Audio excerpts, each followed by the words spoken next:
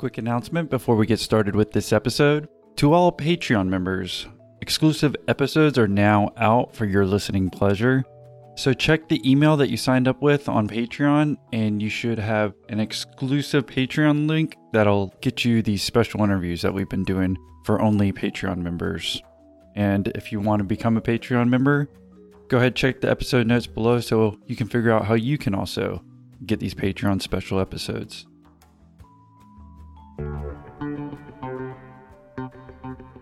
Well, salespeople are good salespeople. Yeah.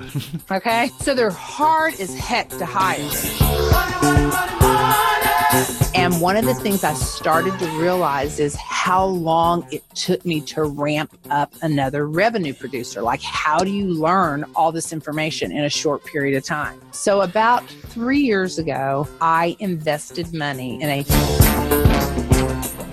Again, these are really, I think, good points for anyone who's listening and trying to hire sales or trying to grow their company on the sales side. Any other suggestions here? I personally have benefited greatly from having an outside business coach. This is a decision that I made about 2.5 years ago.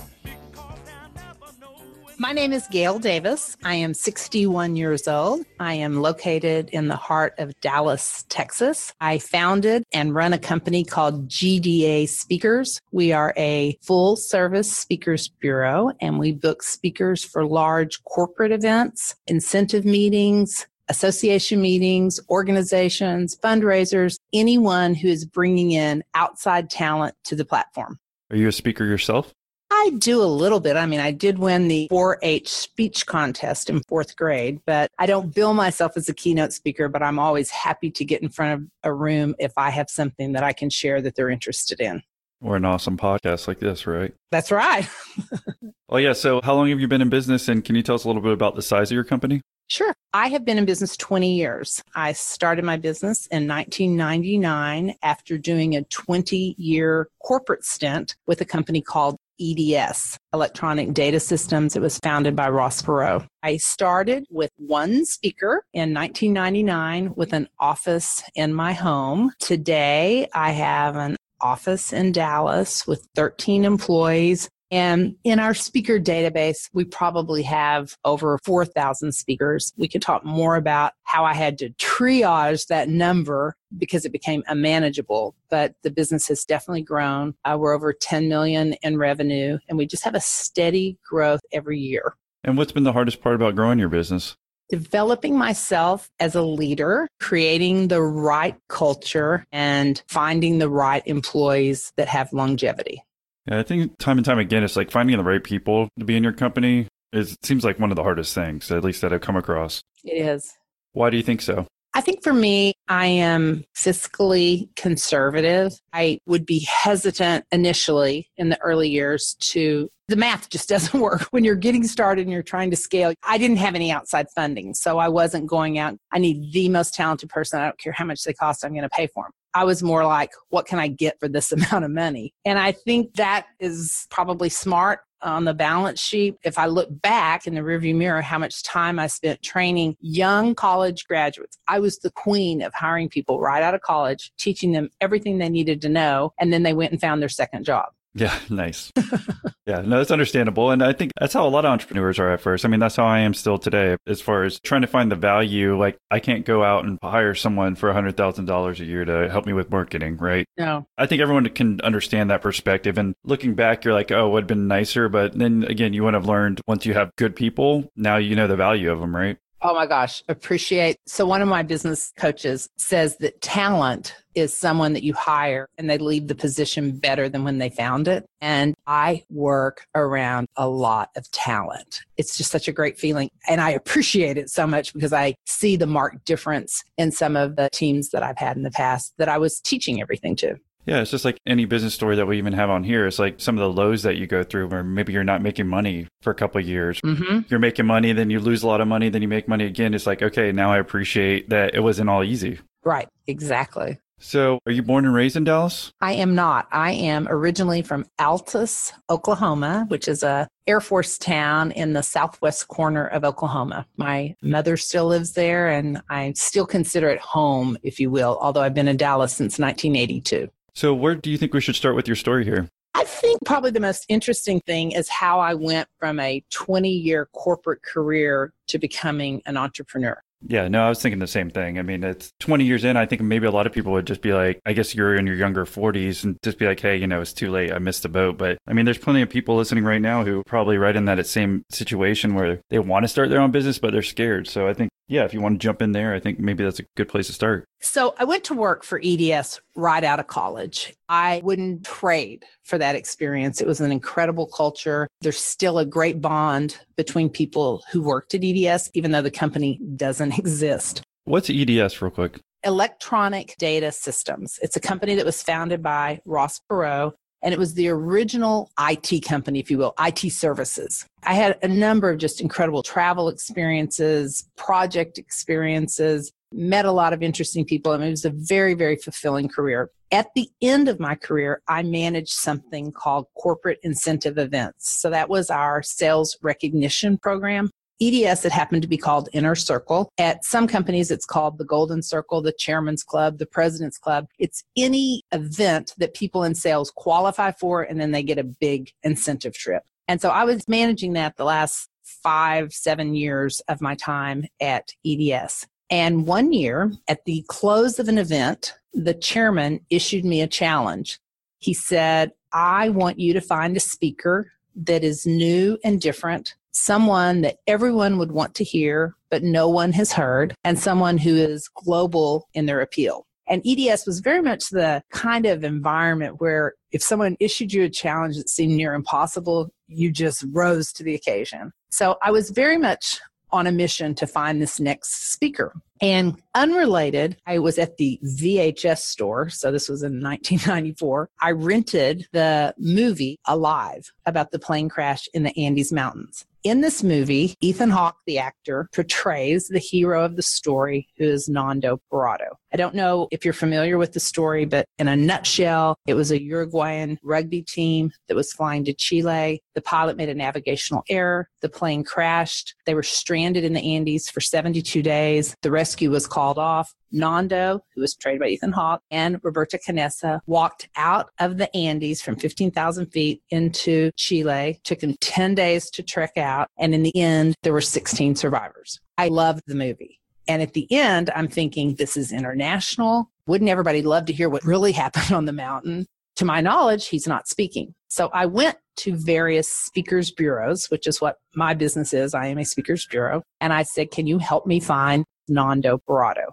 They weren't able to help me. They advised me on why this might not have been a good idea. All valid points. They said, just because a movie's been made about someone doesn't make him a great speaker. Just because someone writes a book doesn't make him a great speaker. You run the risk when someone like Ethan Hawke portrays someone, you think that's what you're going to get, but then you might get something totally different. All valid points. But I had seen the real Nando Parrado in a documentary, and I just was convicted that I was going to find him and he was going to speak at this event. It's a crazy story. I went through so many avenues because in 1994, Google did not exist. After going through the Uruguayan embassy in Washington, D.C., who wouldn't give me his number but pointed me in the right direction in Montevideo, Uruguay, and after several conversations where I spoke my broken Spanish, I eventually got Nando on the phone. And originally he told me, thank you so much for calling. I'm glad you like the story. I'm not interested in speaking. My mother died. My sister died. My 5 best friends, not interested. But I continued to pursue the idea. I continued to send him information. I finally convinced him. He spoke.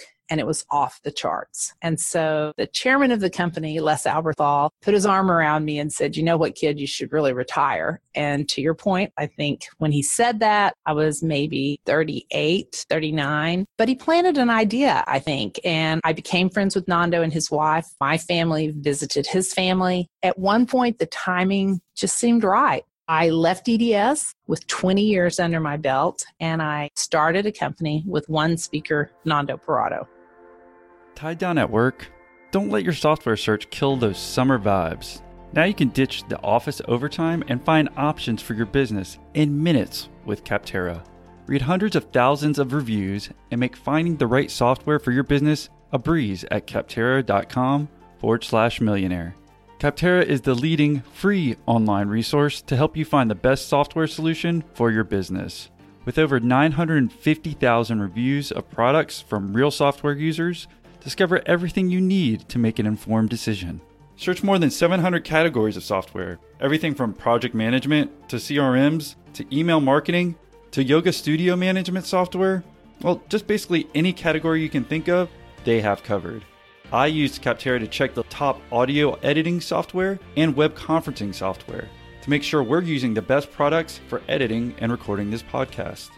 So no matter what kind of software your business needs, Capterra makes it easy to discover the right solution fast.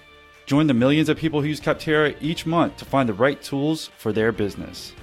Visit capterra.com/millionaire for free today to find the tools to make an informed software decision for your business. Capterra.com/millionaire. Capterra, that's CAPTERRA.com/millionaire. Capterra, software selection simplified. Payroll and benefits are hard, especially for small businesses. You don't have the time to be an expert in things like taxes and regulations. And old school payroll providers just aren't built for the way you work today. Gusto is here to change all that. They're making payroll, benefits, and HR easy for small businesses. In fact, 9 out of 10 customers say Gusto is easier to use than other payroll solutions. Gusto also saves you time. 72% of customers spend less than 5 minutes to run payroll. Don't believe all the good things you're hearing about Gusto? Well, just Google them. People love Gusto. And how often do you actually hear someone say they love their payroll provider? So, to help support the show, go to gusto.com/millionaire. They're offering our listeners an exclusive, limited time deal. You'll get 3 months free once you do your first payroll. And again, the link is gusto.com/millionaire. Yeah, I thought you were going to nominate yourself there first when you were talking about all the accolades that you're looking for in your first speaker. That's pretty good persistence. I think I would have probably given up way earlier, especially without Google, like you're saying. I couldn't even imagine trying to find that. I'd almost give up having, even with Google helping me, right? Yeah. So yeah, why did you keep persisting on this? Honestly, I just had so much passion around the idea. And once I came that way, I started watching everything that I possibly could. I remember seeing a documentary, and in that documentary, he just completely won me over. I knew he was the right fit, so I just stuck with the idea. It was a vision that I had, and I just knew there were going to be obstacles, but I felt convinced I could get him there. All right. So after you finally book this guy, you say, hey, you're going to go ahead and quote unquote retire and then start your own company. I didn't quit immediately. So that was in 1995. Instead, what I did is I approached EDS if I could go part-time. That really wasn't a culture that you could do anything halfway. So my idea was I was going to start the company in my spare time, but the idea just kind of was on hold. And then in 1999, the timing was right. And I decided to leave EDS. Well, you wanted to get out before Y2K? Oh, that's funny. That's right. That's good. Yeah.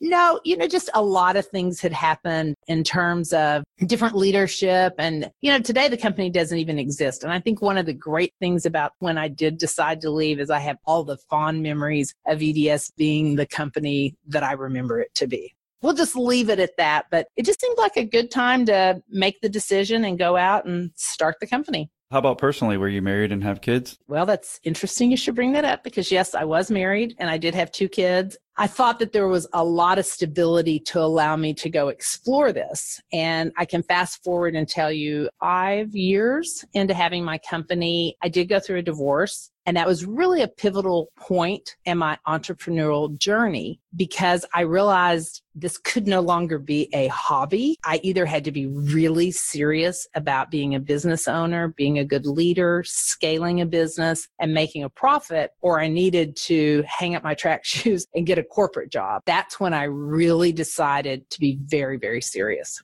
It makes sense at the time because you're like, okay, at least on the back end, I guess you had your husband's income coming in. Right. But I was just wondering also too, is like, what did the kids think as far as like what age level they were at? And I didn't know, like you were saying, if it was kind of part-time and you're like, hey, I can be kind of stay-at-home mom and kind of grow this on the side, or yeah, just walk us through that. So the first year my office was in my home and I didn't work crazy hours. I mean, it was just kind of an idea with one speaker. But things started to get traction and I realized, I actually need an office. So I picked an office 1 mile from my home, 1 mile from the high school, and 1 mile from the middle school. That was a season in my life where I was able to really juggle being present at all the sporting events and the assemblies and being on the PTA and all of those things. And I think it was great for my kids because they always had part-time jobs working for me. When they got their driver's license, they stopped by and, ran to FedEx for me, carried out the trash, copied VHS tapes. I mean, whatever it was that we were doing back then. So they really grew up in the business, if you will. And then after they both graduated from college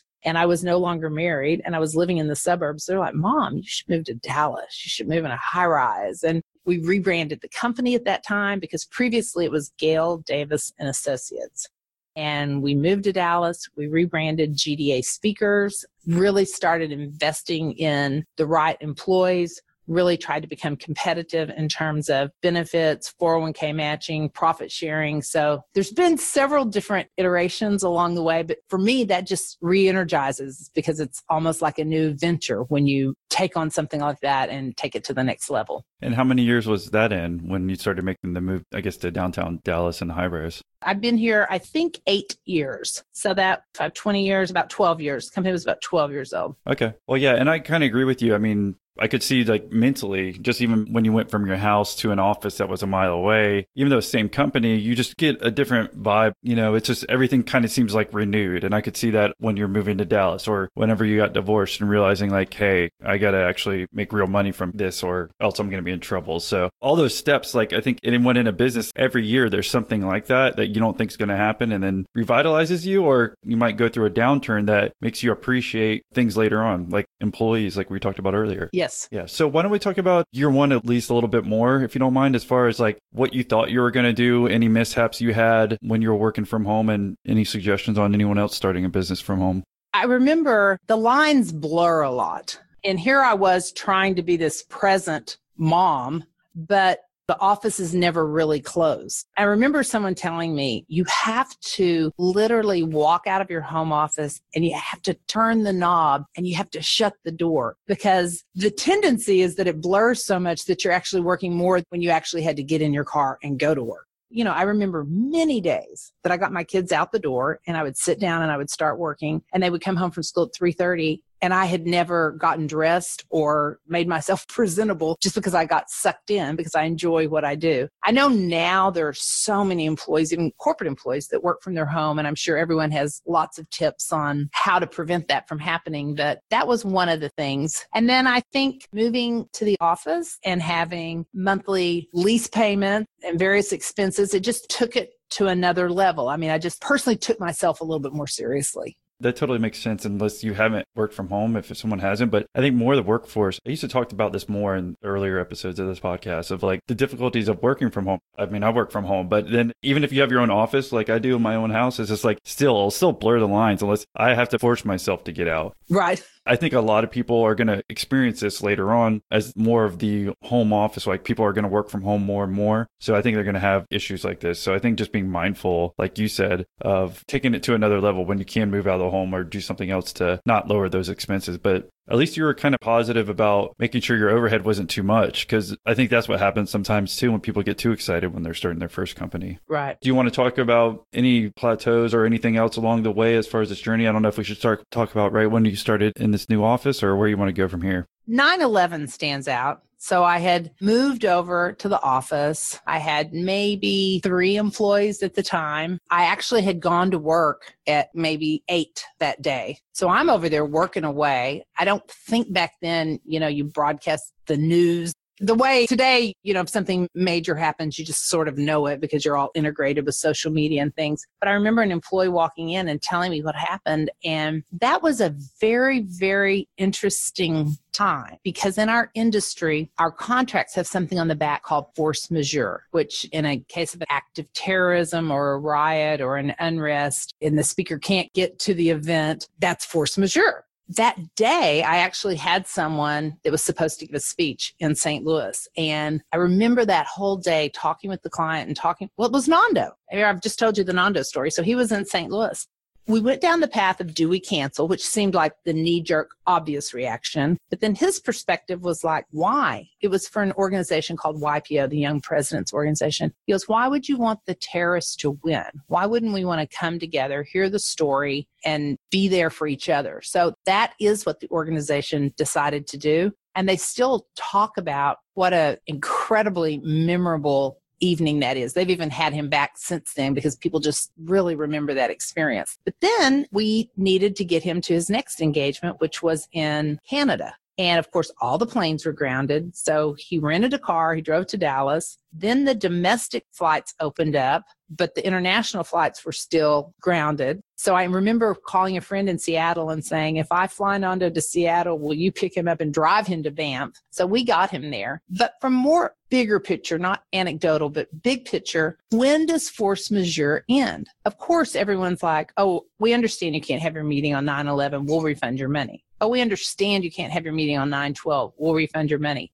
But as an industry, what's the day that you say, sorry that happened, but you were obligated to this, and you either have the event or you don't have the event, but you still owe the money? Fortunately for me, I was so small at that time. I had a handful of events to deal with, but I know I had industry colleagues who at that time had been in business for well over 40 years that probably had 40 to 50 dates a day, and they had to navigate through that. And I don't think there's been a single thing like that since. I mean, there's been some economic downturns, but even in economic downturns in our industry, most people still have the meeting and most people still have the speaker. They might just modify the budget. So maybe if they traditionally had spent $40,000 on a speaker, maybe during an economic downturn, they would be interested in exploring someone that was more like 20 or 25,000. Who were the people kind of having issues? And say if you were a bigger company at that point in time, would you be the one getting screwed and like having a lawsuit against you for not having the speaker there? Or was it vice versa? What I'm trying to understand is like who was getting hurt the most out of your friends and then the actual people who are booking them?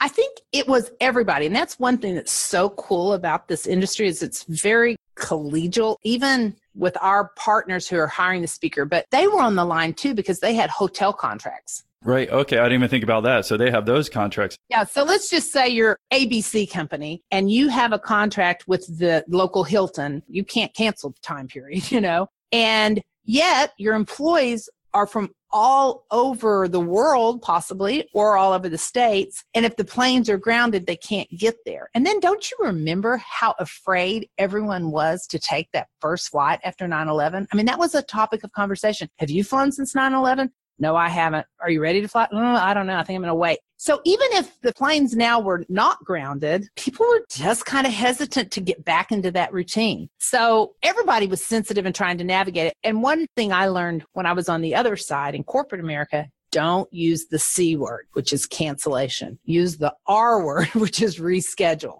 That's how I tried to navigate through it. I was like, okay, well, obviously you can't have your meeting on September 20th, but can we just find a new date and reschedule? So everybody worked together, but it's just the biggest thing that I can think of in the 20 years I've been on business to navigate. Yeah. I've never even heard this brought up ever, but it makes sense now that you're saying it. It's like, especially because all these people have to deal with flights. And then if right. the venues or whatever company was booking them, and then the speaker's not getting there. So, and when you talk about threats, like what's the biggest threat? I mean, I don't dwell on it, but I know now that I'm bigger, I have more people on my staff, more people on payroll, more speaking engagements. An event like that would be really challenging. It's definitely going to happen. I mean, every 20 or 30 years, something's going to happen, but hopefully it's just not to that extreme or, hopefully nothing happens. But eventually, if a volcano or earthquake or whatever, it's something out of your power that right. you were small enough to understand like how that could actually hurt you. Right. It's funny, like when I got into commercial real estate, I got in like the downturn. So I always saw when it was like at its worst. So no matter what, I'd have always appreciated when I went higher. So getting in at that point, make sure that you're prepared for that versus again, if everything was great from the beginning, then it'd be an issue. Right. So after, I guess, the 9/11 situation, what other stories do we want to hit on? There are two decisions that I made that really helped me re-energize and take things to the next level. The first was joining my industry association. which is called IASB, the International Association of Speakers Bureaus. Just a terrific organization that's very collegial in nature. And you go, and it's mainly people who run, own, operate speakers bureaus. And when I first heard about it, I thought, well, how's this going to go down? I mean, aren't we all competitors? But it's the nicest, pleasant, strangest group of people you can imagine. It's so collegial. People are like, oh, you're new here. Let me tell you how to get started. Oh, you need a contract here. Let me show you my boilerplate. And that decision to join that, get involved, be convention chair, get on the board, eventually be president, making all those contacts, that's been instrumental in helping me be successful here in Dallas and as I do events really all over the globe. But I'd like to give a shout out to that industry association because I think that has really been beneficial. Well, I think that's important because, again, anyone who's in any industry listening right now, right, they might be hesitant to join an industry association. Is it worth it? You know, why would I want to join and see my competitors if I'm going against them? So could you give more detail on why anyone who's in a certain industry, why they should actually be joining that and not be, worried about why they shouldn't be? Well, I run into things all the time that I'm like scratching my head going, I don't really know what the right answer is. What commission should I be paying my salespeople? I think this is right, is it? I actually, because of the long-standing relationships that I have, when I'm struggling, not even struggling, but just curious, what is everybody else doing? It's so easy to pick up the phone. And of course, we don't share information that really is our competitive advantage, but I find my colleagues are so helpful in saying, well, it's certainly easier to increase the commission than it is to lower one. I remember one saying that.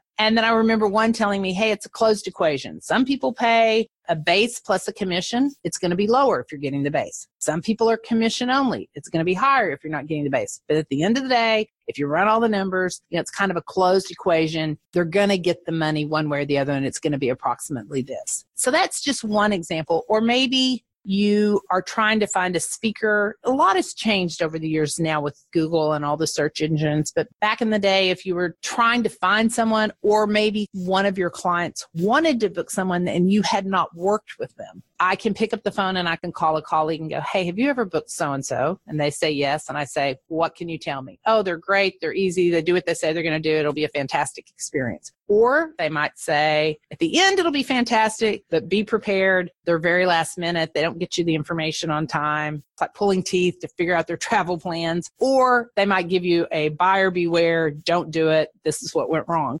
So just the insight and being able to leverage their experience. So through these relationships, when I was a company that was only 2 years old or 3 years old or 4 years old, I could tap into so much more wisdom, which then made me more credible. I mean, I certainly knew it from the client side, but I was new to the bureau side. So that's where my association really helped me.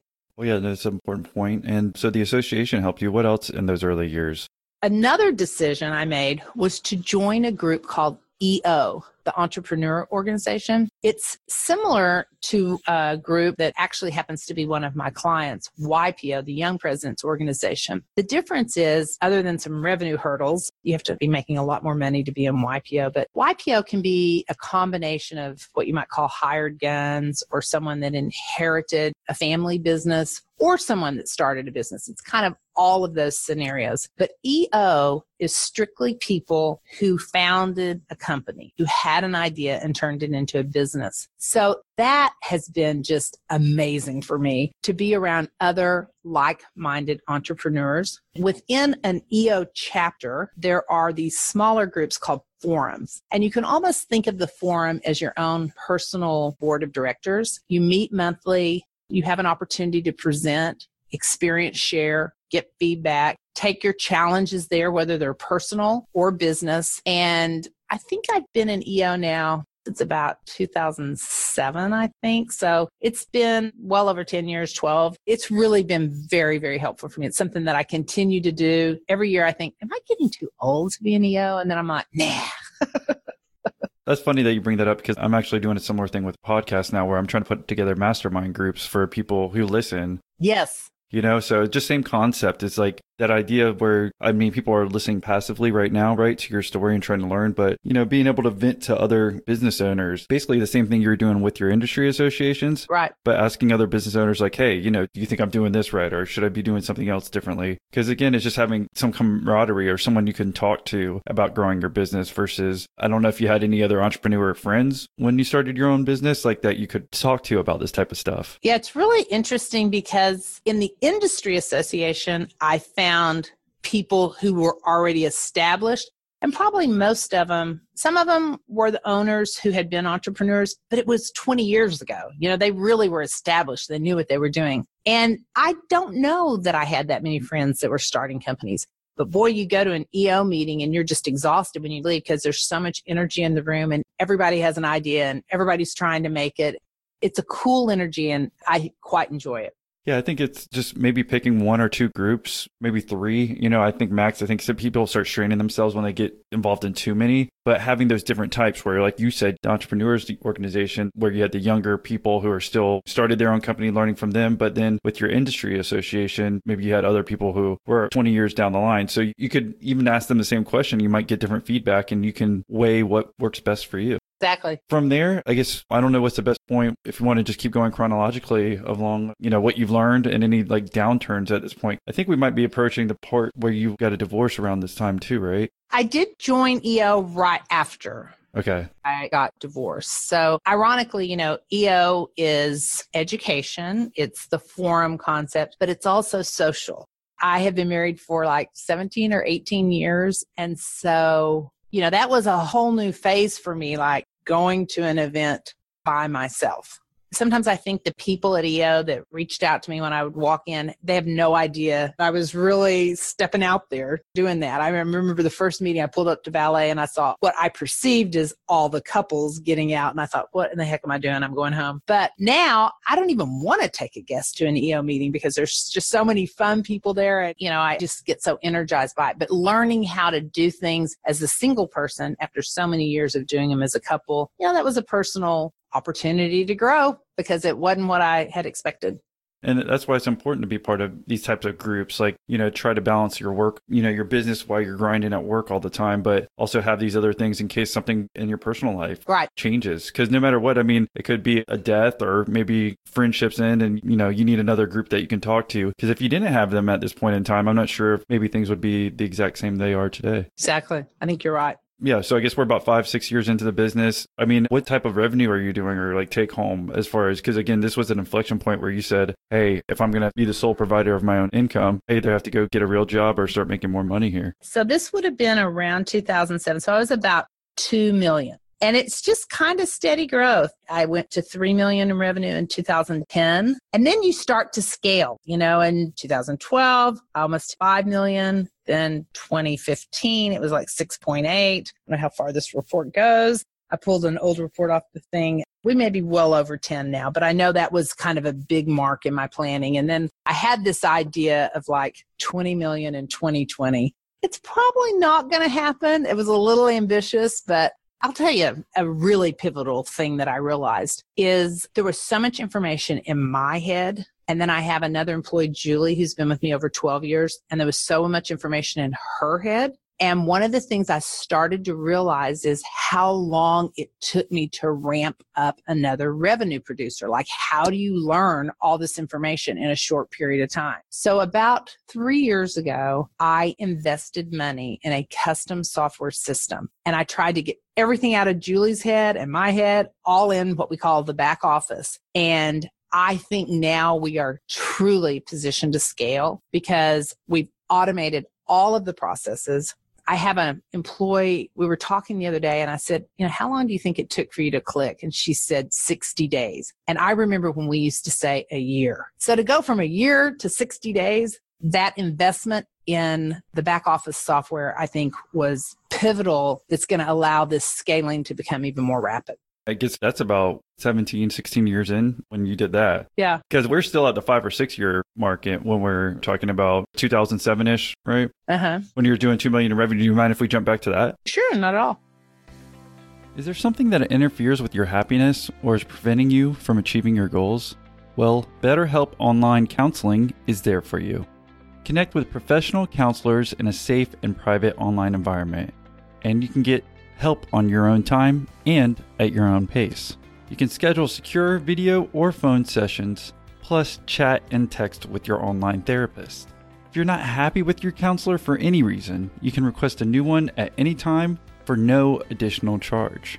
BetterHelp is available worldwide with over 3,000 USA licensed therapists that you can talk with about any issues, and anything you share is confidential. Best of all, it's truly an affordable option.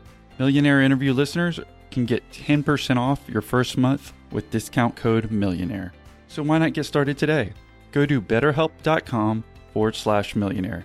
Simply fill out a questionnaire to help them assess your needs and get matched with a counselor you'll love. That's betterhelp.com/millionaire. I mean, as far as, did you just have one employee there, and just tell us about making that next hire and then how you've learned to do this over time? I can actually see this moment where I had a chart that I replaced every month on the bulletin board, and it showed our average monthly closings in net. That was a big thing. I'm a journalism major, and my CPA had to teach me so much about running a business. And I'd be like, oh my gosh, we just booked a speaker for, $100,000. Can you believe it? And her question would be, well, how much money are you going to make? Right. And I'd be like, oh, 5,000. Right. And she'd be like, do you understand how low that margin is?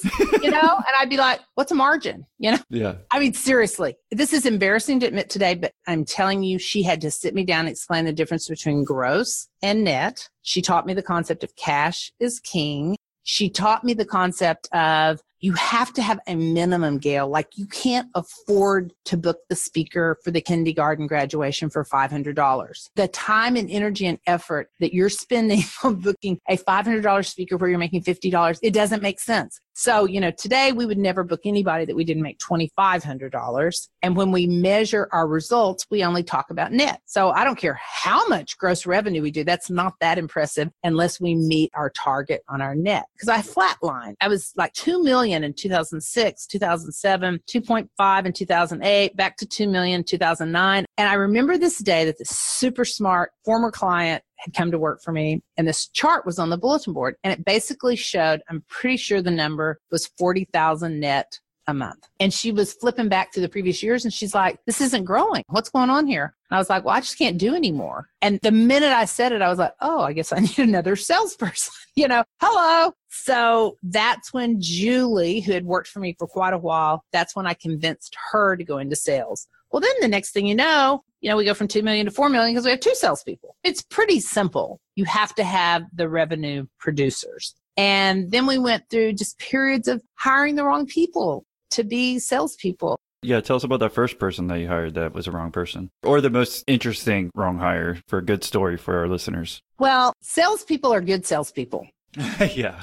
Okay. So they're hard as heck to hire because they're likable, they're gregarious. Of course, they're going to love the job. It's going to be fantastic. I mean, I'm a salesperson. So I was interviewing people that are kind of like me, and I like them. And because I'm a salesperson, I wasn't saying, hey, it's going to take you a year to figure this out. And hey, it takes you this long to find your client base. I mean, I wasn't pointing out anything negative, and they certainly weren't pointing out anything negative. So we would have these interviews that would be massive love fest because we were so much alike. And then they'd come on board and they'd bug the heck out of me because they weren't producing and I was paying them. And I would bug them because I didn't know how to give them direction, or I hadn't explained it the right way. So I almost had to get out of my own way on hiring salespeople, or on a lot of things actually, but really on hiring salespeople. We developed a process. There's a great book by Jeff Smart, Hiring A Players, or you might have to look up the name of the book in your show notes, but it's all about having a process for hiring people and not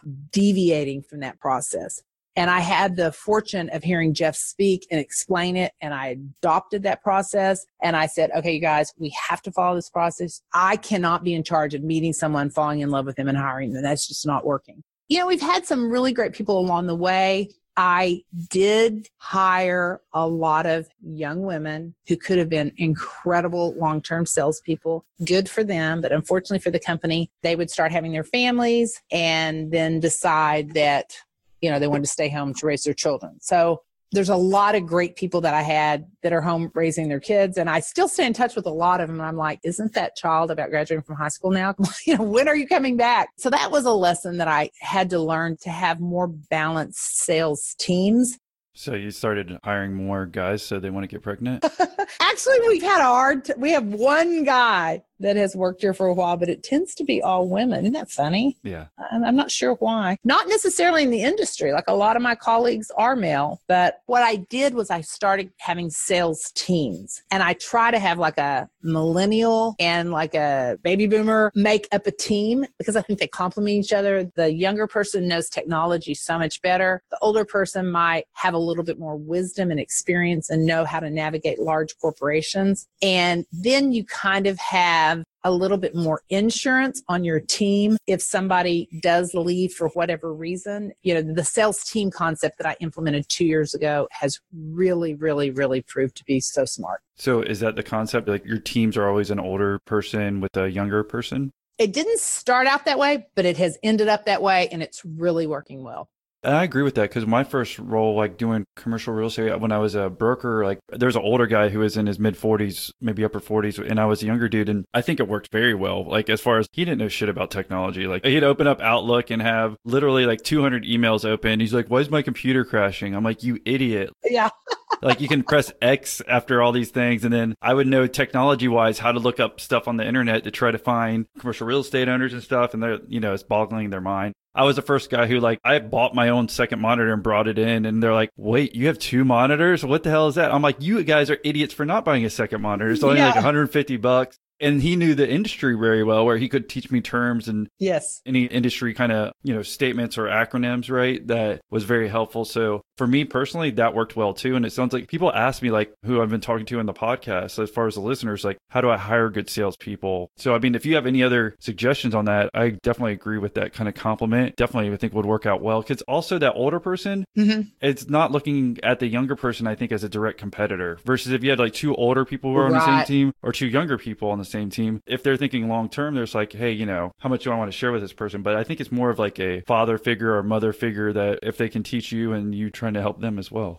And one of the things is I started to think about industries that were similar. So recruiting is a big one. I have a background as a corporate recruiter. Julie, who's been with me for almost 13 years, has a background as a corporate recruiter. And if you think about it, recruiting is nothing more than job openings, candidates, and matching them up. And what we do is nothing more than, I need a speaker, and we've got the speakers, and matching them up. When I could start to say, hey, maybe someone that's been in recruiting would be really good at this. That was also really helpful. How does it translate?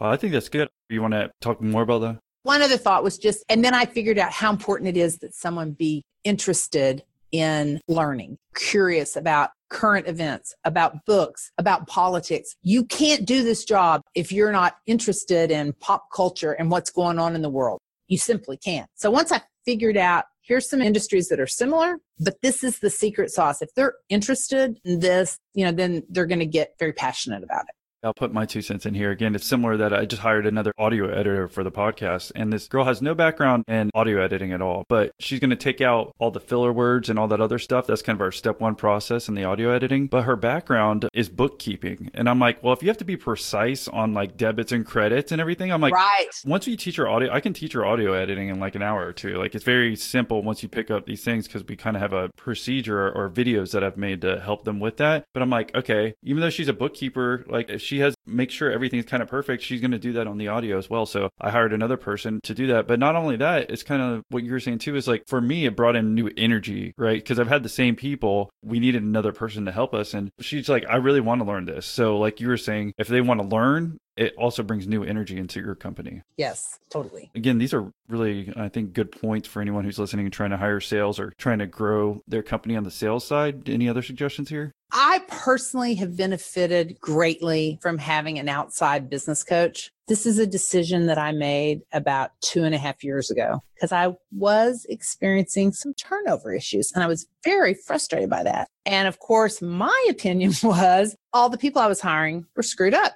They just had to be. I mean, it's not your fault. It's not my fault, And that moment when you look yourself in the mirror and go, there's only one consistent factor here, Gail, and that's you. That's a sobering moment. I didn't like the turnover. It's exhausting. It's embarrassing. It's frustrating. It's expensive. So I decided, well, maybe I need to take a look at how I'm doing this. And I found a great business coach. And she lives in Austin, Texas. I live in Dallas. She does occasionally come here and do things with my team, but her coaching model is typically over the phone. That accountability with an outside person, we have a structure for how our calls go, and getting to the core of my way of being and how I could be different and I could impact the culture. And culture is such a buzzword. Everybody talks about the culture, but creating a culture is hard and correcting a culture is even harder. I think I had ignored it for a long time, stripped everything away, made a commitment to be the best person I could be the best leader I could be transparent, be clear. I used to be a very confusing leader because I would just say a lot of stuff that was kind of vague, and right. People would just shake their heads and act like they understood, but were frustrated, but nobody was saying they were frustrated. And when I worked with the business coach, she would say, now, could you explain that better? And I'd say something. She'd go, I still don't really understand what you're trying to say. And at first, of course I wanted to fire her because it's hard to articulate what you don't know, but she got me to see how confusing it is to work someplace where you don't fully understand. So she's helped me with my language, with my clarity. As a result, it's been a huge transformation. And, I've actually been on a kick lately where I've been calling people that used to work for me and I'll say, hey, do you have a minute? I've learned a lot. And every now and then I just think back on this thing that happened between me and you, and that was not my best. And I just wanted to call and tell you that. And it's been very rewarding to kind of own that. But it's hard when you're first starting a company, when you're trying to figure out how to negotiate a commercial real estate lease like that, and you're trying to figure out your accounting and finance, and you're trying to figure out your sales team, and you're trying to hire people. And it's hard to be good at all things. But as certain things got in place, the final thing for me to take a look at was, who was I as a leader? I'm not perfect by any stretch of the imagination, but I have learned a lot, grown a lot, and really improved in the last 3 years. So is there number one thing that you think that helped you keep people that maybe we could learn from as far as with your business coach here? I brought the business coach in to work on practice values. So, most companies, you go on their website and you can see a mission statement and you can see a vision statement. But how do you practice that? How do you know what that is? And so we did a full day as a team.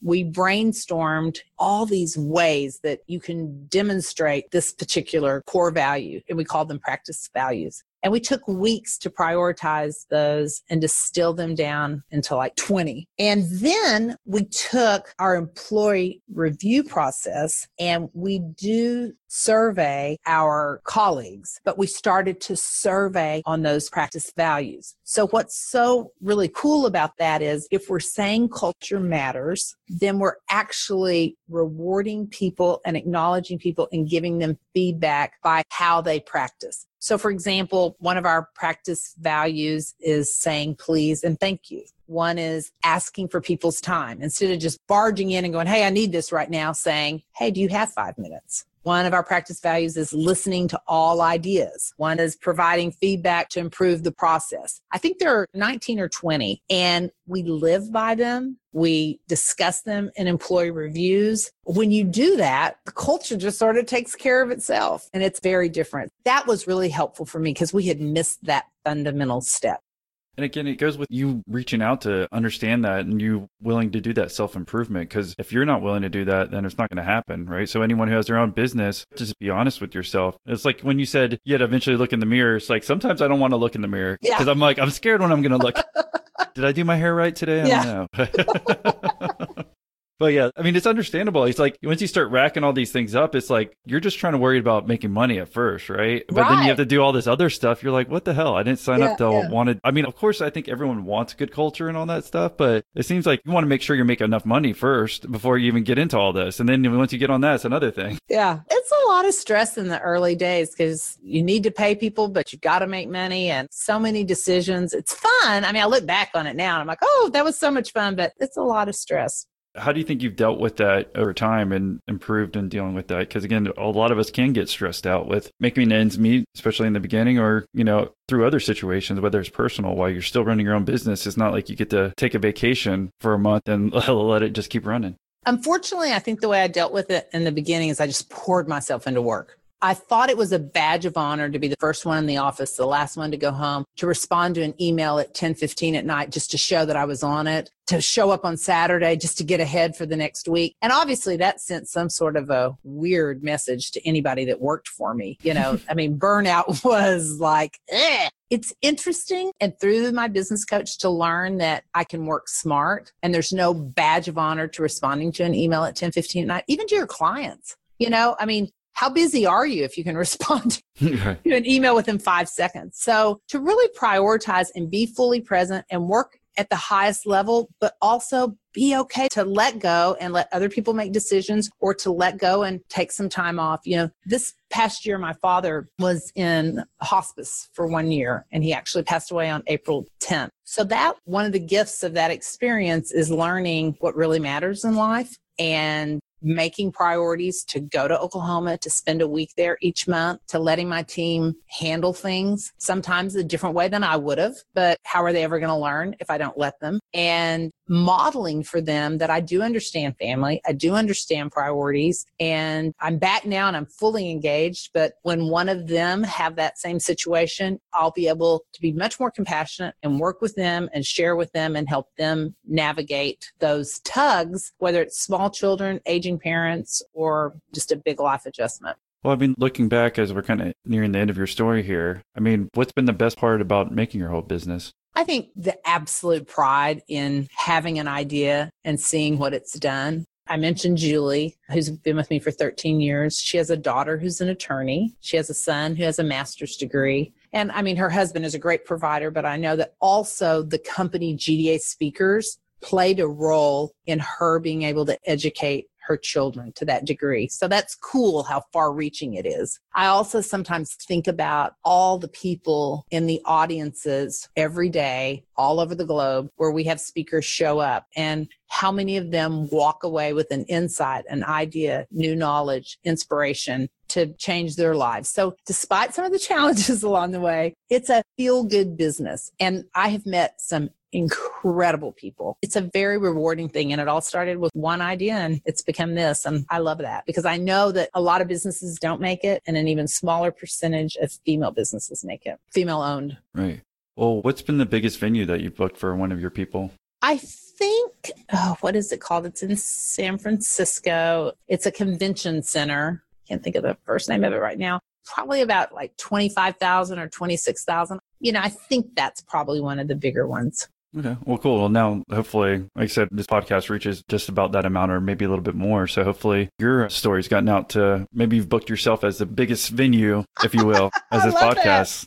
If you think about it like that. I love it. Yeah. Was there any other words of wisdom for anyone who's listening right now as far as like along your story, kind of figuring out what worked and what didn't? They could be starting off or they could be at the same point in your life when you decided, hey, you're about to turn 40. Why don't I just start a new company? I can still do it. I think to be open, I think there's a common thread there. I was open to the idea that I could find Nando Parado. I was open to the idea that I could reinvent myself after 20 years in corporate America. When I realized that I was the root of the turnover issue at my company, I was open to the idea that I could go to a coach and I could get better. Earlier this year, I lost 50 pounds and I was open to the idea that, okay, I could learn a new way of eating and I could lose the weight. And I think just that openness, it just makes the future so exciting because there's so many possibilities when your starting point is being open. Thank you for being open with us on this interview. If anyone wanted to say thank you for doing the interview, what's the best way for them to reach you? Our website is gdaspeakers.com and I am Gail, Gail, at gdaspeakers.com. Well, thank you for joining us, Gail. Thank you.